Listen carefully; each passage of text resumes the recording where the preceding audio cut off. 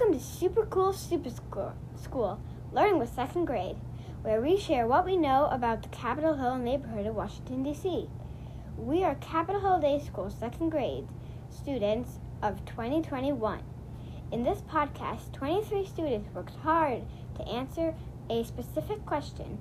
How does the neighborhood meet the needs and wants of the community? We interviewed people on the Capitol Hill to try to learn the answers. As we described to you in our first episode, Capitol Hill is a place with a lot of parks and row houses. Row houses are built very close together. A lot of kids in our class live in this type of home. Fun fact, did you know a wall shared between two homes is called a party wall? Row houses often don't have very big yards. Instead, people head out to nearby parks. The National Mall is not part of Capitol Hill, but it is close by and it is like a long, giant park. People often go there for the museum or to relax with a picnic. But sometimes people hold marches to protest unfair things by gathering there. Capitol Hill is a community where people are trying to help each other. During this final episode of Super Cool Super School, Learning with Second Grade, we are going to explore parts of Capitol Hill, specifically Lincoln Park and Garfield Park. And in our final segment, we will share some information we learned about housing. In this first segment, you'll hear from Theo and meet Lauren.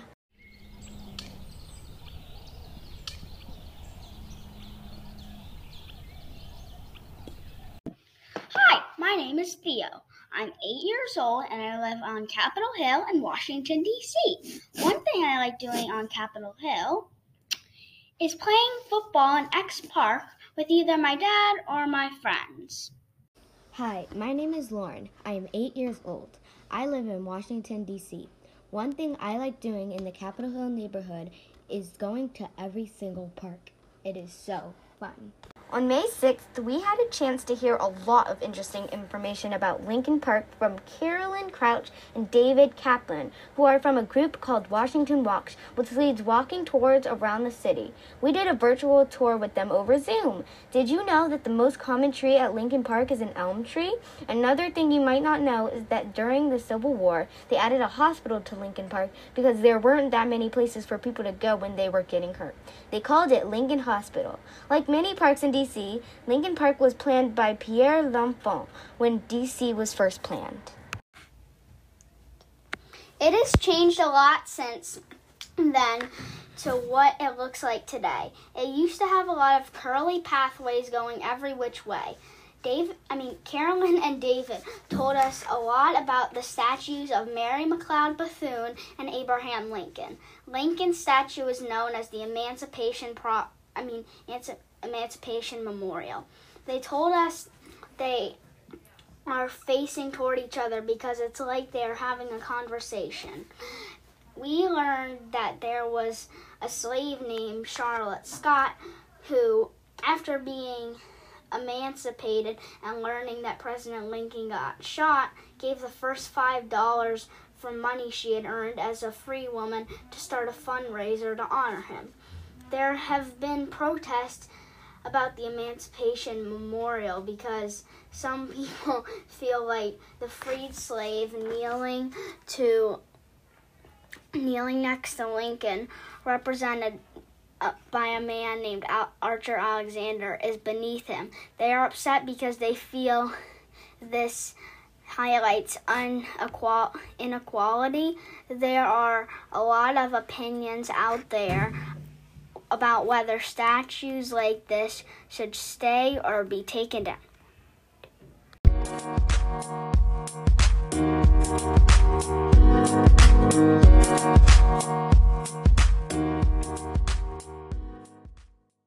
Now let us tell you about Garfield Park. Garfield Park is located just south of F Street and South Carolina Avenue, southeast.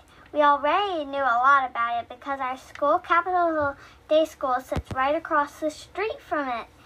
To help us discover more about its history, we interviewed Brad Pine over Zoom on February 4th. He knows a lot about Garfield Park because, one, he's the president of a group that takes care of Garfield Park called the Friends of Garfield Park. too, he lives right across the street from it and has for a long time. We didn't record our Zoom session, but here are some things we learned. In this segment, you'll hear from Theo, Arya, Clara, and me, Callie. Hello, my name is Arya. I am 7 years old. I live in Washington, D.C. One thing I like doing in Capitol Hill neighborhood is going to Rumsey Pool. Hello, my name is Clara Fitzgerald, and I am 7 years old. I live in Cheverly, Maryland. One thing I like doing in Capitol Hill, the Capitol Hill neighborhood, is going to Eastern Market and buying some crepes from the crepe man there. Hello, my name is Callie. I am 7 years old. I live in Washington, D.C., Capitol Hill. One thing I like doing on Capitol Hill is going to some of the nature centers nearby. You wanted to know how Garfield Park was changed over time. You might be surprised to learn that it used to be a lot bigger than it is now. Garfield Park was founded in 1792 as part of Pierre L'Enfant's original plan for the federally owned land that is Washington, D.C. It was called Reservation 17. The land sat unused for a long time, but in the late 19th century, they made it into Garfield Park. There used to be gardens, a building, and even a plunge pool. One of the events that cut down in size was the building of the highway.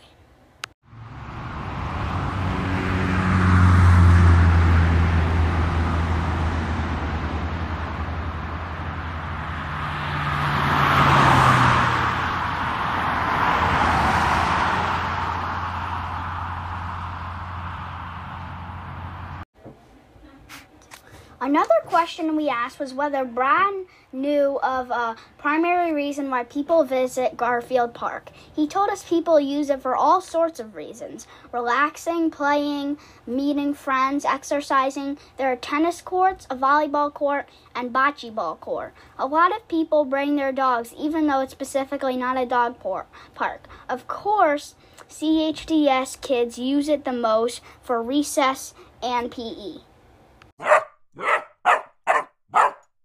Ever wondered what the most popular time to visit Garfield Park is? Well, Brad says it's pretty busy all day long. People come early to exercise or walk their dogs. Technically, it closes at 10 p.m., but people still walk through it out late at night. Fun fact, at certain times of year, there are sprinkles set to come on at 5 a.m. for 2 hours. Bill Phillips, who was the founding president of Friends of Garfield Park, sat outside a couple of different days a week for a month to estimate how many people came through. By his estimate, 100,000 people visit Garfield Park each year. In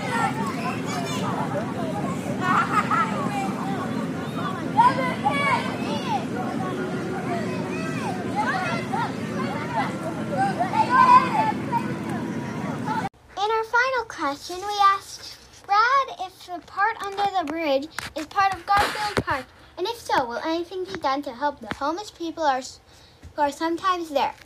Brad said in the area under the highway is not part of Garfield Park. It is controlled by the U.S. Department of Transportation and DDOT. They are working on cleaning it and finishing a passageway with lights.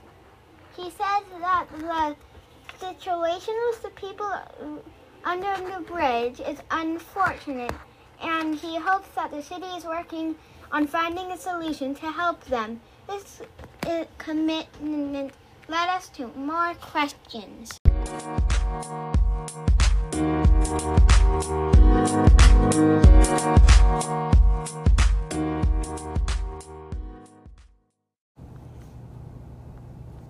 We wanted to learn more about causes of homelessness on Capitol Hill and what was being done to help people find homes around the city. In this final segment, you'll hear from PJ, Anna, Callie, and me, Lulu. I'll start by introducing myself. Hi, my name is Lulu Kluger. I'm 7 years old. I live in Washington, D.C. And one thing I like doing in the Capitol Hill neighborhood is playing at the parks because the parks are fun. Hello, my name is PJ. I am 7 years old. I live in Washington, D.C. One thing I like to do in the Capitol neighborhood is playing at Garfield Park. Hi, my name is Anna. I am 7 years old. I live in Washington, D.C. One thing I like doing in the Capitol Hill neighborhood is to eat district taco, to bike to mostly anywhere, and to rollerblade anywhere in the neighborhood. Mostly anywhere, actually. On Thursday, May 20th, we met Rosie Nathanson. To introduce to you Rosie Nathanson. Some of you know Rosie from the neighborhood, from the fact that her children have, one child is still at Capitol Hill Day School, Sylvie, who's in EC South. Henry went to Capitol Hill Day School, and Gailey also went to Capitol Hill Day School. So, yeah. So, Ari, you were Gailey's buddy? Gailey was your buddy? Awesome. What you might not know about Rosie is that she works in her professional life to help people who are not as fortunate as we all are. And so, I know last week we talked a little bit about homelessness, and you guys had a great discussion and came up with great questions, which I sent to Rosie last weekend. We learned that some of the reasons why people became homeless could be having unsettable situation growing up, such as being in foster care, being unsafe situations at home with no help, or having problems with drugs or alcohol. Hello, my name is PJ, and how do you pay for shelters if residents still have to pay rent? How do people pay rent? How do you pay for shelters? Thank you, PJ. So like I said, the government, the DC government or the federal government, all kind of confusing topics, they pay for the shelter. So the individual person does not ever have to pay for a shelter. And in terms of rent, we find them what's called a voucher. It's almost like a piece of paper. It's like a coupon, sort of, where we find it for them. They apply for it, they get a voucher, and they basically pay whatever they can. So sometimes it's nothing, sometimes it's whatever amount of money they can pay and still buy food, they pay, and the rest is paid by the government. Hi, my name is Anna, and my question is, how do you help people finding houses? Do you give them money? So I do not give them money. We help them find a house. I don't personally do that as much anymore, but my team does, where they will sometimes drive someone around, and they'll actually look for different apartments, just like your parents might, and they have some choice in where they want to live. You know, if they have a kid, a lot of our people have kids, so they get a certain number of bedrooms allotted for how many kids. If they have 2 kids, they get a 3-bedroom apartment. And sometimes they decide, I don't want to live over here, so I get to go to this school. So we do the best to find them a place that works well for them and where they want to be. Hi, I'm Callie, and my question is, what are the best and worst living conditions that you have seen? Again, I'm going to go with best. So, surprisingly, you guys might be surprised, people have pretty nice apartments. They usually get furniture donated, brand new furniture donated, and it's really up to them to keep their apartment nice. So if they have the skills, which is something we help them with, to keep their apartment clean and well maintained, they can have a really nice apartment. But on the other hand, if people don't have the skills, they, like anyone else, they'll get some little unwanted animals and roaches and things like that. And that's why we go and check on their houses every week to make sure that they're putting their food away and that they're keeping it clean and that they don't get a bunch of rodents and bugs and things like that, because they're not going to be very happy living there for a long time. So we try to help them before it gets bad. So when they're on their own, we help them maintain a nice place, but the places are usually pretty nice. My name is Lulu, and my question is, how do people get paid for tents to live in? Yeah, I like this question a lot. So I heard that REI, which is a store down not too far from here, I'm really bad at directions, but somewhere over there, donated a bunch of the tents that are to homeless people to live in. So in DC, I think they donated a bunch of them. Otherwise, some families will give people tents. Sometimes they use whatever money they have to buy them. The tents are an interesting thing. I know there's a lot of mixed feelings about the tents.